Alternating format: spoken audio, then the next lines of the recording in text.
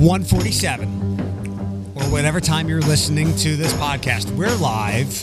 We're all live. Thanks for listening to the podcast. It's Eric chasing the fam. It's Eric and Alex today. Hi there. Hey, y'all. Hey, y'all. Hi, Eric. Before we get into some heavier stuff, do you... it's been a couple of weeks since you shared any SNL stuff with the... Did you watch this weekend? So I did turn it on. I forgot that they were coming back. Not a huge fan of Jason Bateman as a host. He's not like, I don't know. He's like dad funny, and not that dads can't be funny. Didn't watch too much of it because the only skits that I found really great were the opening skit, which was the hearings that happened in Michigan with with whatever her name is. The lady from Michigan. Did you see those clips? Nope. Yeah, I only saw one thing, and I'm waiting to see if you saw it. Oh, probably. It was in real life, the clips of the woman who was testifying at a makeshift hearing about voter fraud in Michigan. Did you see that? Nope. Okay.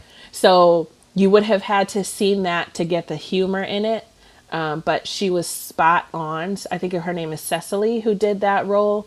She was spot on. I thought it was so funny. So it was just Giuliani, which Kate McKinnon's Rudy Giuliani is a little problematic to me because she does these things with her hands to try to mimic what Giuliani does, but it almost looks like she's mimicking a disabled person, not Rudy Giuliani. And I'm like, I don't know how nobody else has pointed that out. Anyway, the other part that I loved was Pete Davidson's Stan. Ah, yes. Here we go. It's actually Stu. Oh, okay. Dear Santa, I can't believe the year is almost over. It's getting colder. I'm a year older, but I'm still your soldier. You're my hero, because you always bring me the assist. So once again, we're back to zero. Here we go, my Christmas list. I won't be greedy or needy or ask you for too much. Just want one thing, and hope you still got that magic touch. Because getting this present is the only thing keeping me alive. Dear Santa Claus, please bring me a PS5. I tried to buy one at Walmart. That was really good. That was so good. And why did it take how many ever years he's been on SNL for him to do Devon Sawa, at least in the Stan video, because it's eerie. You know, if you added 20 pounds to him, he would basically be Devon Sawa in the Stan video. It was spot on. I loved that it was Santa that he was writing to.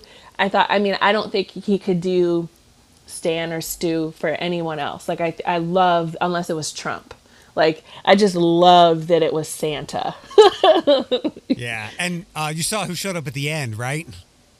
No, I might have missed that part. Spoiler alert, at the end of that segment, which you can go find it wherever on the internet, it's a TV, or you're watching on TV where Eminem shows up, and it says, too shady from Santa, and it's PS5, and M's like, I didn't even ask for one. No, I missed that part. I wasn't paying attention to I turned SNL on while I was doing stuff around the house, and I wasn't paying attention, but I did love the opening skit. I thought it was hilarious. I'll have to send you like a clip of what they were making fun of for you to understand it, because it's hard to watch. That's two things I'll have to watch, and I'm not down for that. Oh, yes. Sorry. You'll have to. It's just a few minutes. All right, somewhat serious part of today's podcast. So, we've got the continuing adventures of I'll Be an Uncle. Oh, yeah. And we were going in on Friday, but I blame Bethany and Philip for asking questions. So whatever. But I find out on Friday night, and I think I showed all of you guys that Phoenix, who is Tracy's son, calls for the first time ever. It's very confusing. He texted me. He's like, my mom and dad are having I'm going to have a brother or sister. And I was like, who's your dad? And he said, Paul. And that's never been said to my ears or over any kind of communication before. So that was kind of weird. Like, I had to call and ask about that. That aside, Tracy and Phoenix went to Orlando to Disney yesterday for an entire week. Again? Didn't they just go in the spring or like June? Yeah, they go a lot. And Jesus. Hey, that's great. My dad said that she got $12 airfare, and I guess Disney's kind of quiet right now. Disney keeps like having to do cuts and layoffs for the obvious reasons. But that once again brings in, and I wouldn't do this if like we were doing a radio show or an easily accessible podcast. Like they'll never listen to this because this is like face-to-face family discussion. My dad's not pleased with it, but my dad doesn't want to lose his temper. It is for however long they have been trying to do this, and I don't know if there's been complications with her health or whatever trying to get her pregnant, but this is an incredibly stupid decision to go while you are in the beginning of a pregnancy during a pandemic to another state where there's people from all over the world. Yeah, I mean, There's no justifying it. There's no justifying it. And the only thing I can think of is like if you feel like you need to do it for Phoenix because Phoenix has had to sacrifice so much or there's things that he hasn't experienced. But even then, like Paul could do it or, you know what I mean? Like, I just think that there's other things. This is the second time you've gone to Disney in 6 months. And the first time was like in the teeth of one part of the pandemic, and we're in the teeth of another one. And look, maybe there's no connection. Maybe a pediatrician would sign off on this, but she hasn't even had her doctor's appointment yet. And this is not good, and I'm not going to step in and tell her this, and this is why we can talk about it on the podcast. Like, they'll never listen, but my dad keeps his opinions to himself, and I guess Paul's not happy, but Paul's not confrontational. But again, maybe a pediatrician would sign off on this. It seems to me, at face value, this is not a smart decision. No, I think we both can agree with that. It's not the greatest choice, and I feel for Paul because I feel like he might be in like a rough situation, and that he doesn't like confrontation, but also that's his baby in there. Like, you know what I mean? That's that line that you walk when there's a woman that's pregnant and you're the father, but it's still her womb, her body, but you're still the father. That sucks. Yep. That sucks. That's not a good choice. I hope that Paul gets an opportunity to express how he feels about that. At the very least, I'm just trying to process like Paul being as forthcoming and as candid as I am. I don't know. Yeah, we went in pretty hard on Friday. Another topic also from last week. So I'm watching Star Trek Discovery. Do you want to talk Mandalorian? Are you caught up? I'm caught up, but I need to rewatch because there were things that I missed. All right. So I rewatched today. Okay. But to go, I do Mandalorian. I do Star Trek Discovery and Mandalorian on Friday nights. I love it. It's a true nerdgasm. Mm-hmm. And so one of the characters in Discovery she's a lesbian, and she dates someone who I don't know. I haven't read up on these actors and who and what they choose to identify by. But at the beginning of the year, they promoted the fact that there was going to be the first ever non-binary character. Oh, wow. On Star Trek. Okay, and I kind of you can put all the pieces together as to, who these people are and whatnot. But I'm fairly certain that the actor was born biologically a woman. Mm-hmm. Whatever. We talked to Floyd about this last week, and even he seemed confused. Mm-hmm. But this is kind of why I bring it up again. So this actor did some exposition and explained the non-binary nature of it. Kind of on the episode that I watched, the actor, when a pronoun was used by her superior officer, not that I need to include that, corrected the superior officer and said, not her, them. And I was massively confused. Oh. If you are trans and you want to use the opposite pronoun, I completely understand that. I am failing to grasp that there is two of you in one body. Are you okay? So when somebody's non-binary, I think that it's not that they're saying that I can be he. So this is what I think. I should say that first. It is not to say that they are he and she. They subscribe to neither.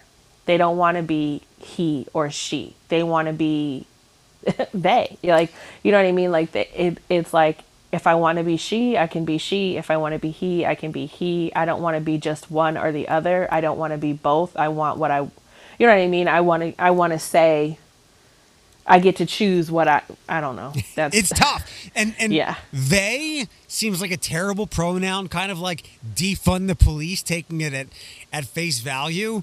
I don't know. Maybe there's a clearer way we can put that so that people like myself who try hard to digest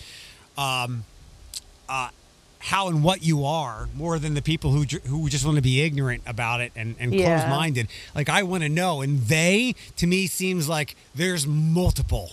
And that's kind of confusing. But I think that's the case. I think that they are claiming and subscribing to, sometimes I identify as she, sometimes I identify as he, and that I may want to wear a dress, or I may want to, I don't know, a societal norm that a he would fall in Play line with. football. I don't know. So, yeah, something like that. And they tend to be a bit more androgynous in how they appear or choose to be that way. So I'm assuming that character also was where you could, you know what I mean? Like, you could say that was a female or you could say that was a male, and just how they presented themselves. Okay. By the way, both of the characters that I'm referring to on the show, I would say appear androgynous. Yeah. It's very confusing. And, Yeah. like, I know what the word binary means. It's one or the other. And non-binary, like, opens up, like, all I see is, like, a peacock's feathers. Like, and you... I love that, though. I think that, exactly. A peacock's feathers. Exactly. All right. More drama about... Oh, wait. All right, we'll come back to Mandalorian. Okay. Have you watched The Crown, right? I did watch The Crown. Ooh, what do you have? Are you aware of this Crown drama? No. Yes, give it All to right, me. this is super stupid. The Netflix was very nimble in their adjustments to Elliot Page. They changed, I guess, anything Ellen was in on Netflix to Elliot Page. Good for them. Right. A Netflix spokesperson said the streaming service will not add a disclaimer amid amplifying calls for the popular series The Crown to include a warning about depictions of the royal family. It comes after the UK Culture Secretary suggested to the Daily Mail that each episode of the drama should begin with a disclaimer stating the show is not factual. Oh, yeah. Where was it? There was one, Helen Bonham Carter, I believe, has sided with it having some kind of disclaimer. I might be wrong about her with that, but really? Like, are people that dumb? Like, do you not know that this is the dramatization? I'm sorry, people are that dumb. I mean, actually, I know that it's a dramatization, but I think that's a really good point, that there, in other films and in other forms of replaying a bit of history, they do say that these are true facts, but with a bit of dramatization. I think that's the responsible thing to do. And the fact that Netflix is like, nope, not doing it. Like, why not? What is that? You know what I mean? Like, what is that? Are you trying to depict your work as accurate? I don't know all of the facts, but like, obviously I knew that some of this was, you know what I mean? Like, nobody was in that bathroom with Diana to know she was vomiting. You know, and there isn't any kind of, and I had thought about this before, they show a lot of triggering eating disorder type of material without anything after it's, you know, giving some resources for folks who are suffering. And I feel like they showed it enough to where that would have been appropriate. I get your point of, like, what does it hurt unless it would be some artist or producer's feelings by including that this is the dramatization. Like, it doesn't affect anything with your watching of the show. To me, I just went to the stupid part of it. But you're right in like the long sense, and this could be included in the future. 20 years from now, when somebody flips on the show and they can't tell how much of this is accurate and how much of this is dramatized or with a touch of embellishment involved. Like, it's troublesome in the present, though, that people don't realize this. Yeah. I mean, I tend to have the logic of none of these people sharing this story were in the room with these families, so they don't actually know what went on and what didn't go on. But that's at the front of my mind, and I think that it should be at the front of everybody's mind. Like, when you're finding something entertaining, please know that this may not be completely accurate. There was something I came across the other day that pointed out yet again. I think I can find it real fast. Like just how and maybe it's so brainless and so low class and lowbrow to say it, but our education system has failed a lot of people. Yes, yes, it has. I mean, there's how many times, and I guess this isn't just in our country alone, but in the world, how many times do actors need to remind people that they're just playing a role when they're getting death threats? And you know what I mean? Like we hold on to these stories as our own and as our reality and forget that these are just people playing a role. Here it is. You're right. People get too lost in things and can't separate reality from fiction or things that are like an embellished reality. So Kevin Mullen, right? Name a character he played. Kevin Mullen is a character on Facebook and a friend. Oh, nope, don't know him. You would know Kevin. He's the bow tie guy. You've probably run into Kevin at some point. So Kevin posted, overheard at a pharmacy, staff, they cost $48 a piece. Your insurance will cover 80%. Customer, how much will I owe? Staff, I have to ring it up to figure it out. I mean, I don't do math, so I would do that. I'd be like, okay, can you tell me my total? I mean, that's super. I don't do it. Math. I don't do math. I don't do math. All right. The Mandalorian. I know a lot of people said that they like this episode more than the previous one, and because I was never a Star Wars diehard, I was the reverse. But I'm not gonna piss all over your Boba Fett gasm that you had, because people have been waiting decades for what he did on Friday. I don't subscribe to it that much to have been waiting for it, and I was up and down while we were watching it, so I really and I should not have done that, and I normally don't, because I'm normally the one yelling at Thomas, when he's getting up and missing everything. So I need to rewatch. I know I do. I got a gist of it. I know. Can I give spoilers? Yeah. Spoiler alert, but you should have watched if you really like the show by now. I know Baby Yoda is gone. I'm sorry, Grogu. Excuse me. He has a name. That was exactly what I sat down and I'm like, what happened to Baby Yoda? And he's like, did you not see? I was like, no, I didn't. So I have to rewatch. So I never, and I don't think you and I have ever talked about this, but I never, and I should read a think piece on this, and I kind of get it. Like, I think when the character of Boba Fett came out many years ago, the only way you could get the action figure was some kind of giveaway promotion. Oh. Like, so in the 80s, my mom would do this for me. You would have to, cut out UPCs and send them to the toy maker, and if you collected enough, they'd send you special figures. Oh, yeah, that was like the dawn of my mom's refunding. I guess it's kind of my fault. And I think Boba Fett was a mail away figure only, and that kind of created the mystique and allure about him, because he really had he had a big deal, grabbing Han Solo, but then he was gone dead quick, fast in the Sarlacc pit. It's not like he had an integral role or a lengthy role in these movies. So I never understood the fascination with him. So for him to come back and do what he did and have arguably more screen time that he had in all the movies put together was cool for people. I definitely want that weapon of his, which my friend told me is how the Sand People monitor the banthas. But I want that thing he had.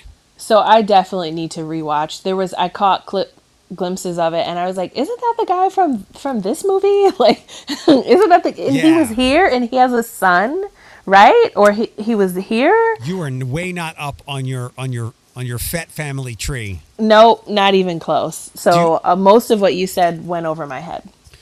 So in Attack of the Clones, Jango Fett was he was a foundling Mandalorian. Yes. And the Republic at that time, to make the clone army, which was going to be for the good guys at the time, they were all going to be clones of Jango Fett.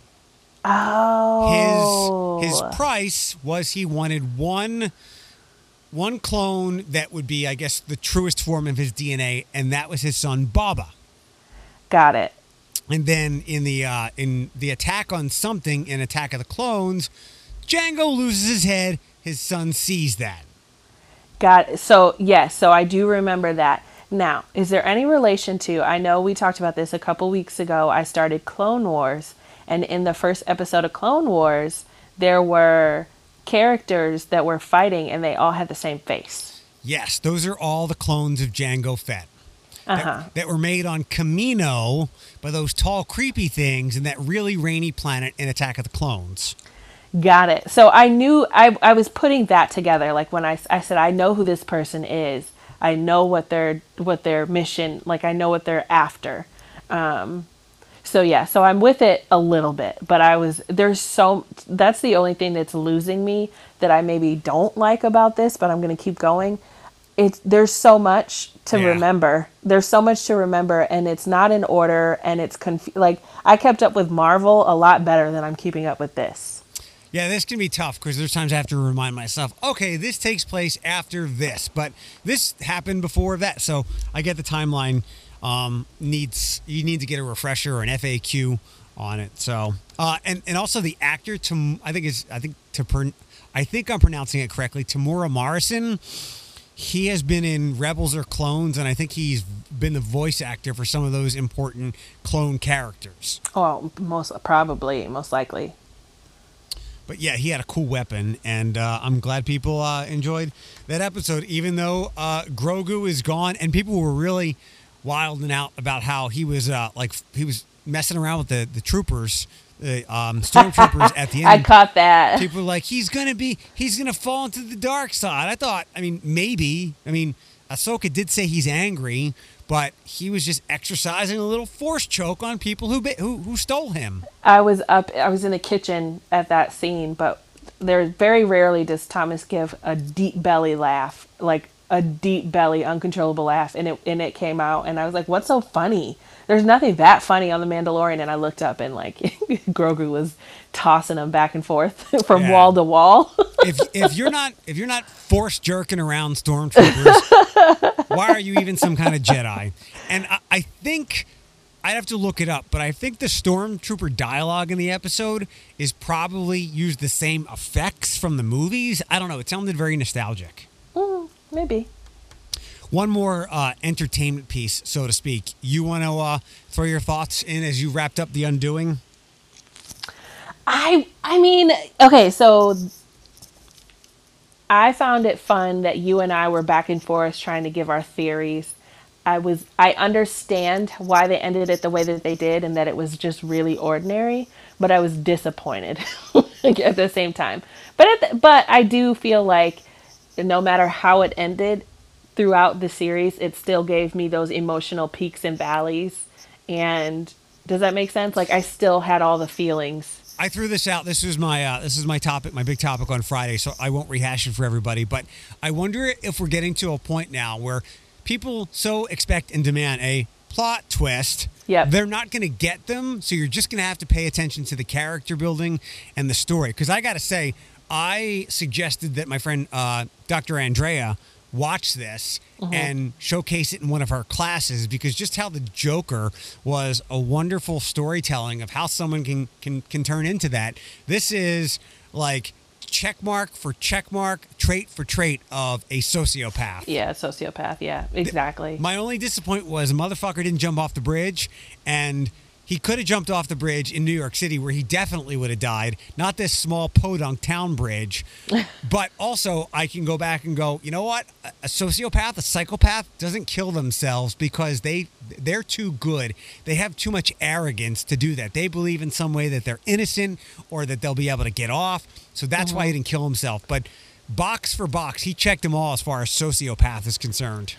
I am glad he didn't jump off the bridge, because in that moment, I felt so deeply for his son, and what his son had experienced, and the trauma that would have come from your dad.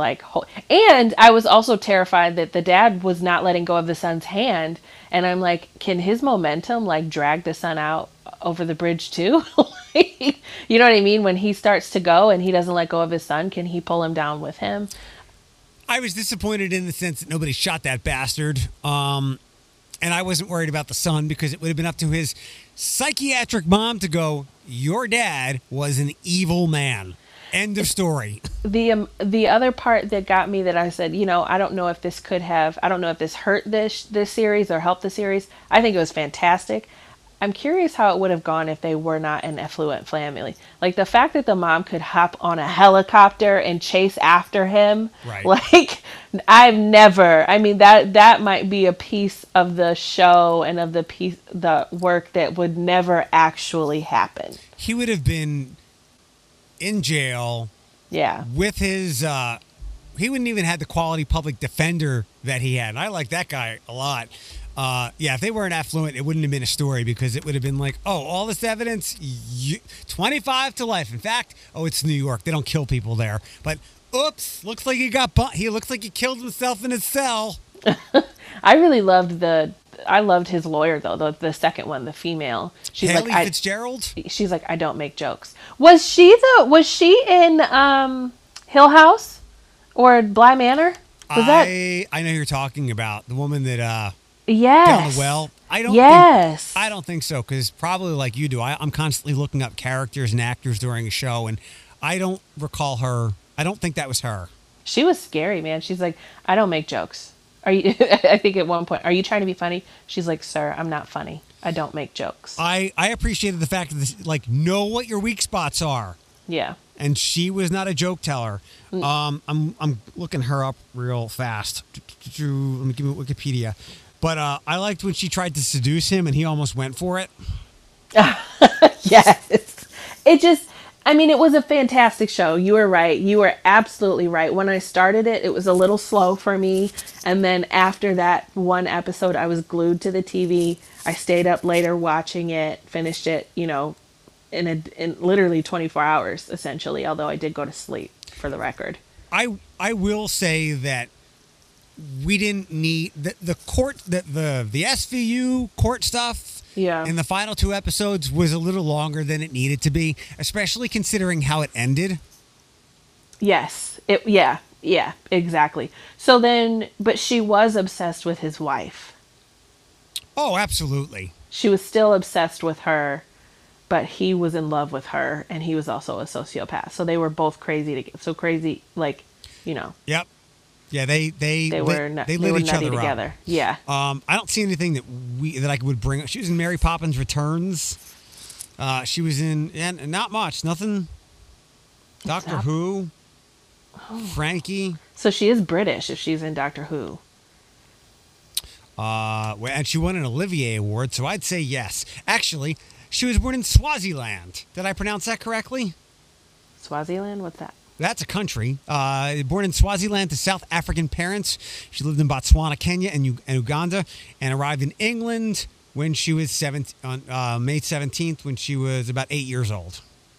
Maybe I'm not thinking of the same one. I think her name is Hannah in Bly Manor. Yeah, and in her name is Noma Dumezweni. Oh. Okay. And in her Wikipedia picture, she looks like the lady from Carmen Sandiego.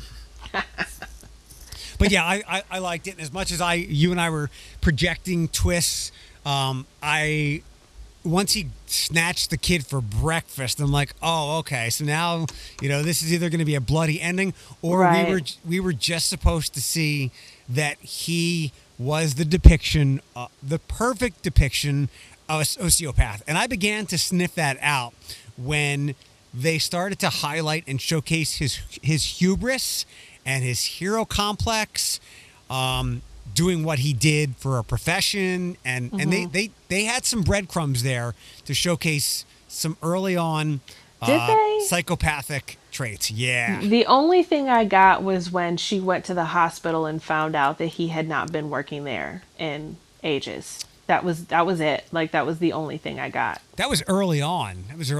But that's a liar. Somebody who will go at all costs to cover something up. But and maybe I was just looking deeper than I needed to for this, but when he's the kind of doctor that he is, I'm sure you've heard that a lot of doctors have some mental health issues because of their their inflated self-worth, their self-aggrandizing. They do what they do. They save these lives. And maybe I'm taking too much out of TV here, but they do what they do because saving these lives gives them a high. So I think I have a pretty unique experience in that I worked for a hospital for my early years, like 17 until 22 maybe. And my mom had retired working for pediatric critical care. So she worked for pediatric surgeons, essentially, trauma surgeons. And I mean, some of them are the sweetest. Some of them are exactly what you would expect them to be, children's doctors. So they're kind and they're sweet and they're gentle. And others are, I don't mean to say that they're monsters, but they have these years, and it was in Cleveland, and Cleveland's medical, like our medical community is huge in the country. So, like, I don't mean to say like they're mean, but they absolutely poor social skills, they will run you over if you're in their way. They will run right through you. And that was really my formative years when I learned how to be an employee and how to work with people. I mean, they will run through you. Ironically, one of the biggest doctors that ran through me is now, like, I don't know, it's hard to explain. And the other was my pediatrician, like, because my mom worked directly for him. He was the chief of pediatric critical care, and he was my primary care physician. He did that for my mom as a favor from a young age, from a baby until I was like 16, and I went to a OBGYN, and unfortunately he passed away. And I think he just lived a life of stress, and like, you saw what that did to his health. Now, he wasn't a sociopath by any means, but he had done so much for us. But yeah, I mean, I've been very close to some doctors who you're like, excuse me? Yeah. They're brilliant in what yeah. They're brilliant in what they know. Everything outside of that, they're not.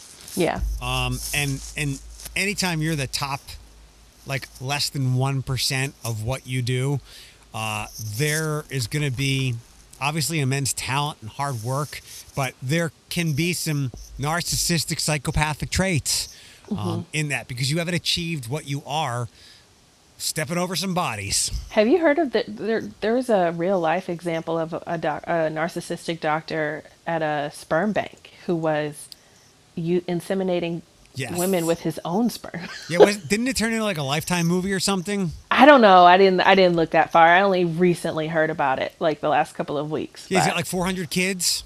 Oh, probably. Jesus. Some other things, kind of some breaking news this afternoon. The walleye have moved their season from January to February. So we've gone from October to December to January to February. And good call. I'm waiting to see if that means fans will be in the stands, because if fans can't be, or if they can't have a certain number, we've talked about before, like, it's not really worth it for them to be out there on the ice. Yeah. I mean, if I doubt fans are going to be able to be in the stands, to be honest, because if right now the surge that we're experiencing is from Halloween, we have not hit the Thanksgiving surge, and we haven't hit the Christmas and New Year's surge, which will be in the end of January. So I doubt that they're going to have fans in the stands. Yeah, I'm looking forward to.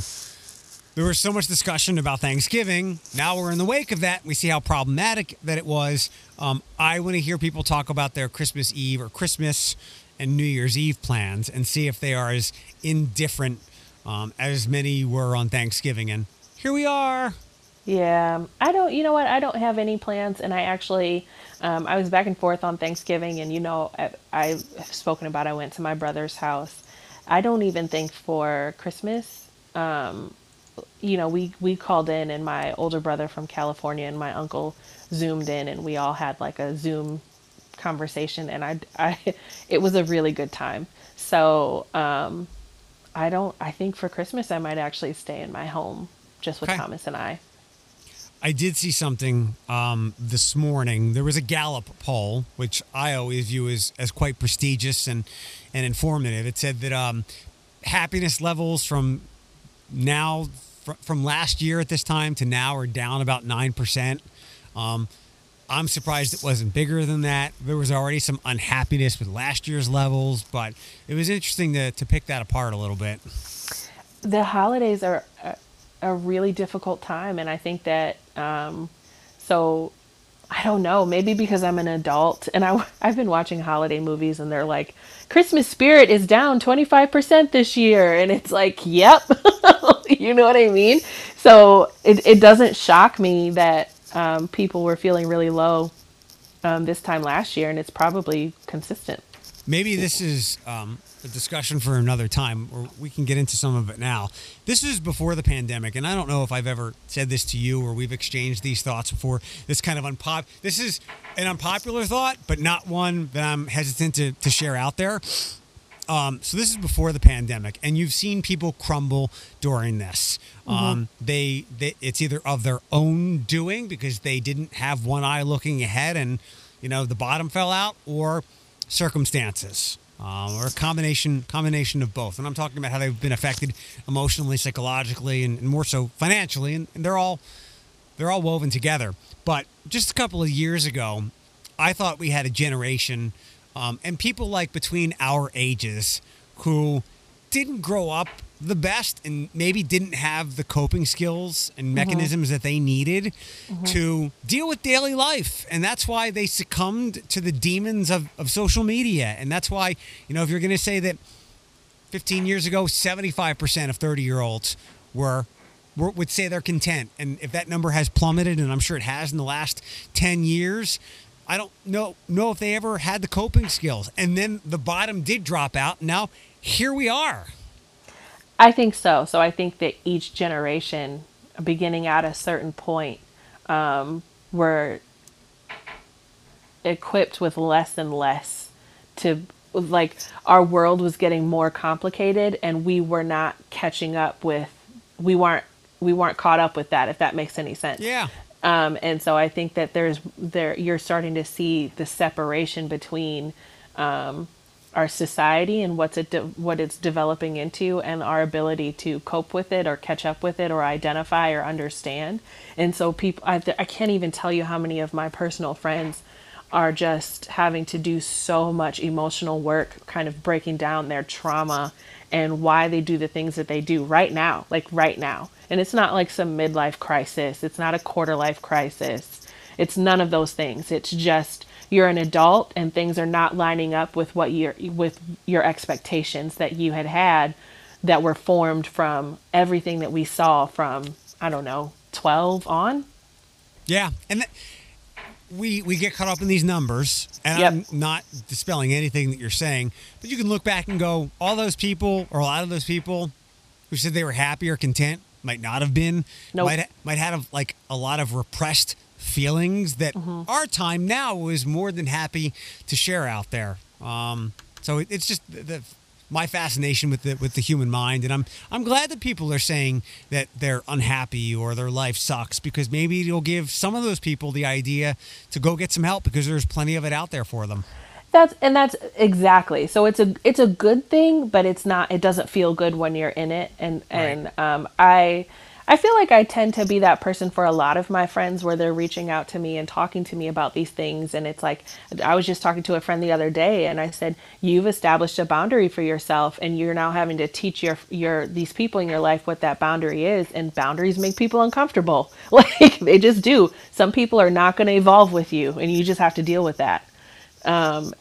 It's just, yeah, it's interesting. And I think Thomas and I have been talking about it, with losing our parents. And it's like, I understand how people lose the holiday spirit. And I don't think I ever thought that I would get to that point. I was always somebody that enjoyed the holidays, because obviously when I was a kid, my family would come over, I would get gifts, it would be a good time, I'm out of school. When I'm an adult, it's heavy drinking years, you're partying with your friends, you're seeing people you haven't seen in years, catching up, having a good time, dancing, all of these things.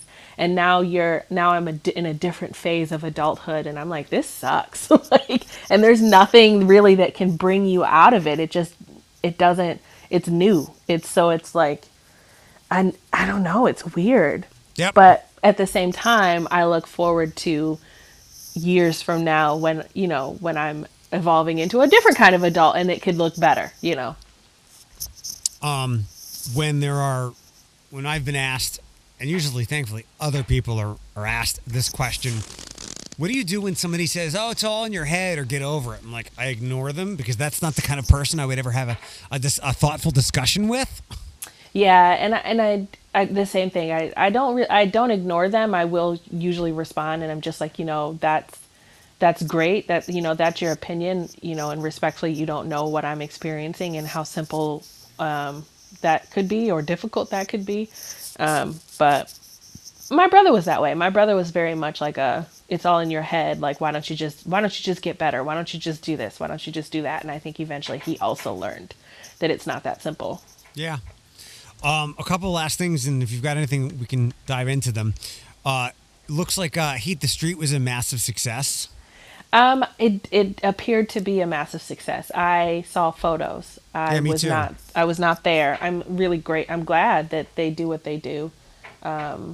Also during a pandemic, but for that very reason, I was just not comfortable with going. Yeah, that's one of the risk benefit analyses you do, or at least I'm guessing they did. Nate probably didn't, but Brandy probably did.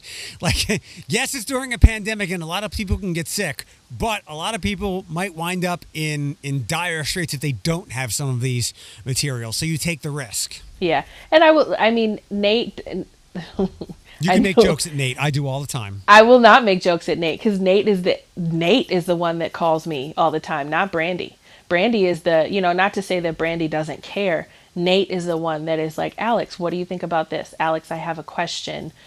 Hey, what are your thoughts on this? What can you tell me about this? This is what I'm experiencing. Can you break it down for me? I mean, Nate has those feelings behind the work, if that makes any sense. Like the urge to learn it, the urge to do it the right way, the urge to do it safely, the urge to understand why it needs to happen, how it needs to happen, what kinds of things do these folks go through, like what's their day-to-day, what's their life. Like that's all Nate. I haven't heard from Brandy. I know Jade. I mean, Jade and I talk anytime I see her, and not to say that Brandy and I think Brendo is the other gentleman, not to say that they don't also care, they very much do, but Nate is the one that is always behind, he has the emotion and the urgency behind his actions. I think what you're trying to say is he wants all the glory and none of the hard work. He does not. You leave Nate alone. I have picked up on that between you two. You cut it out, Eric. Maj did tell me that they blew through their Narcan yesterday, which I guess is good and bad. It's good. It's good and bad, but I think that a lot of people are just extra cautious about it, not necessarily because all those Narcan kits are actually getting used. Yeah. But I love that Maj attached herself to that and went out and did that. Also, TPD is doing a conference to address the shooting on Saturday. Did you see that?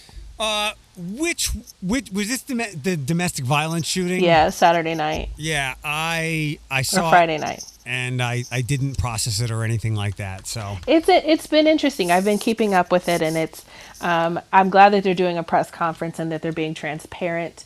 The gentleman obviously lost his life, and the Toledo police.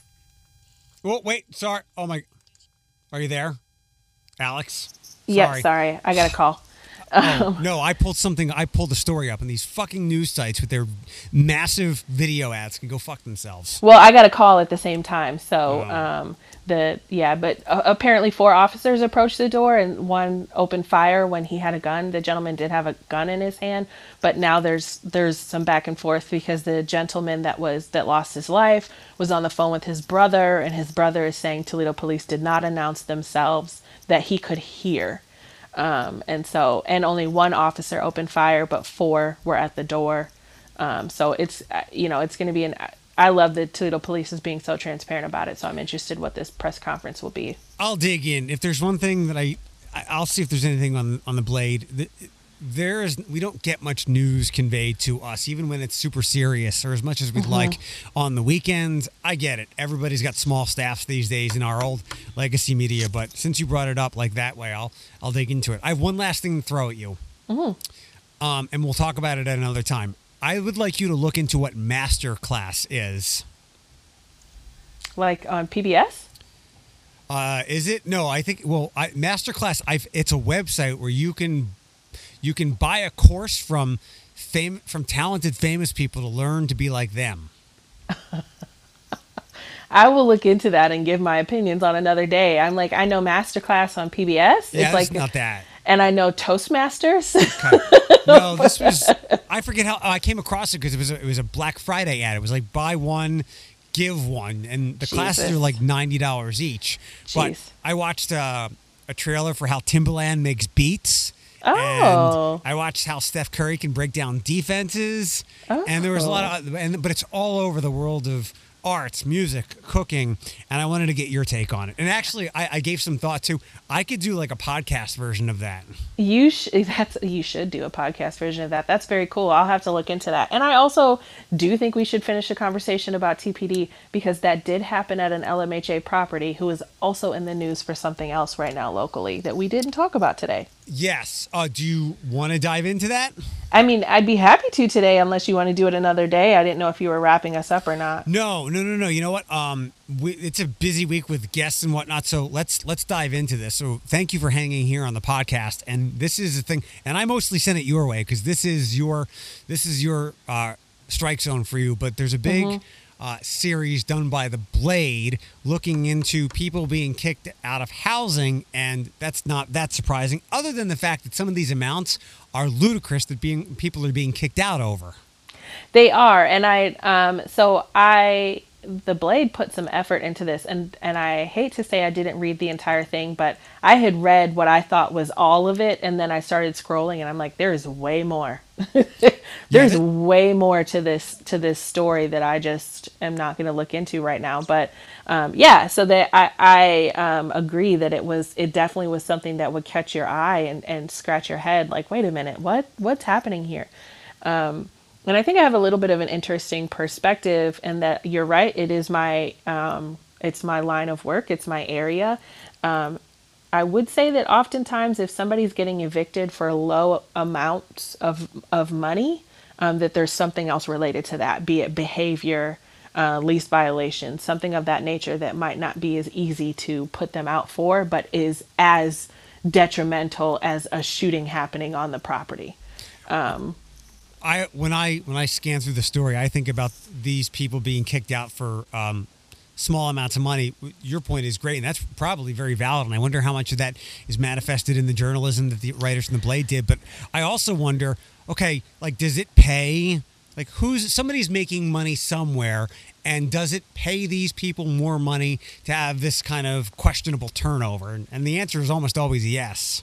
So it's and you're right. Like it. I feel like I have a lot of hello? I'm here. Oh, okay. I might be falling on a line that you didn't expect me to. So I might be falling on a side that you probably didn't think I would fall on.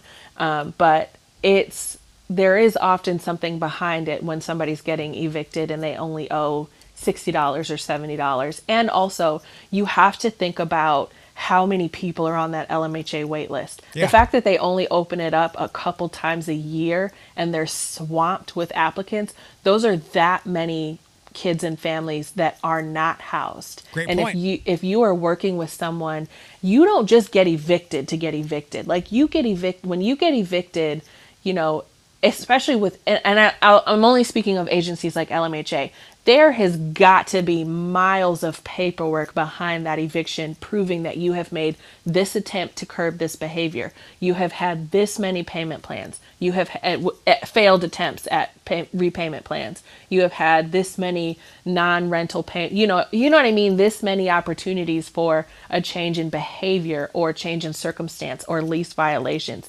For even a court to then look at that and say, yes, let's move forward with eviction. It's awful. And the Blade ad absolutely pulls at your heartstrings, as it should, because it's a picture of a mom and a child holding each other because they're getting ready to get put out of their home, which is awful. But from a business perspective, there's no way that Able would not be on their tails for something like that.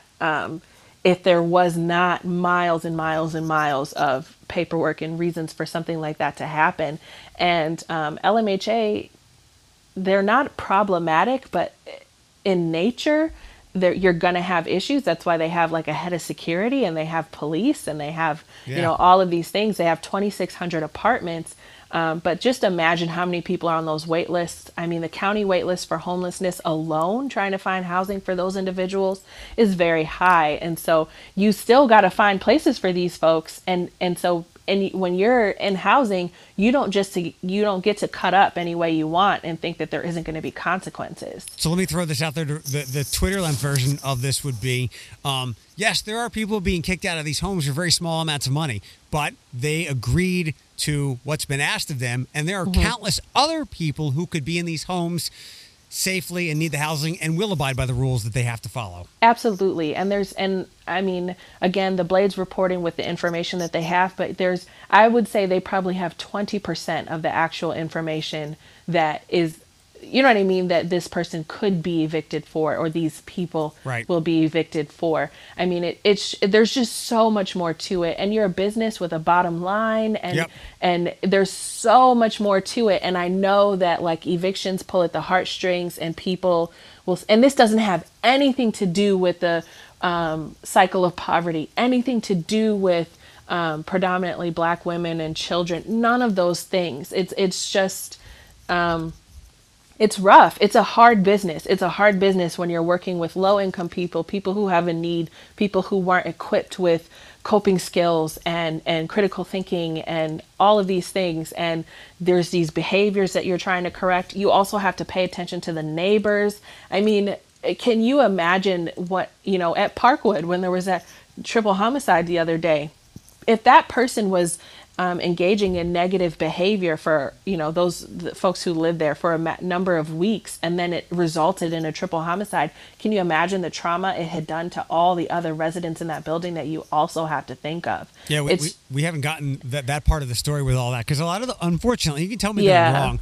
When I think of those places, I don't think of them, I'm not looking at colors of skin in any way, but when I think of those places, I think of like dorm-like environments. Yeah, everybody knows everybody's business. Yes. And there's some drama, and unfortunately, drama ends in gunfire or people being evicted. But now this is why I want you to bring it up. I'm glad we did it today. Now I want to read more of that story and see if I can't talk to my friends who worked on those stories and said, hey, wait a second. Yeah, this is sad over like $6, but there are 6 other families who would be in there in 2 seconds, and they need it because right now they're going from, Cherry Street to wherever else. Right. Ask them, that this would be when you would want to reach out to the homelessness board and find out what our county wait list is. How many homeless individuals, how many homeless families are in the beach house, are in these locations looking for housing?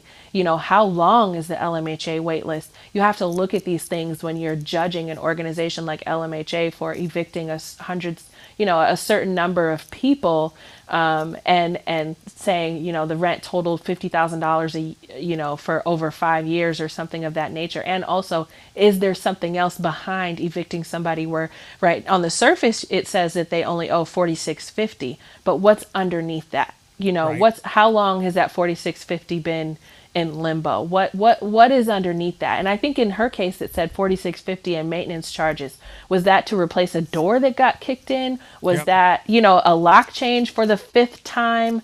Those kinds of things. And I think that I'm not saying that this may not have been excessive on LMHA's part. I don't know the history, but I'm just trying to give I'm just trying to give the other side of it and the business perspective and the overall message, the overall greater good of people being affected by something like this. I think it's awful, and it's only going to get worse because January 1st is when evictions can continue, I believe, although that might get extended. I saw something somewhere. It might have been in Philadelphia. I forget. I read so much stuff. I did see that it was pushed back a little bit, but yeah. I mean, this is the health portion of this pandemic. Wait till we get to the emotional, psychological, and the financial ruin that it will cause, because we're only in like the 3 feet of water of that stuff right now. Right, and the shooting that happened this weekend, the domestic violence, that I believe that was an LMHA property.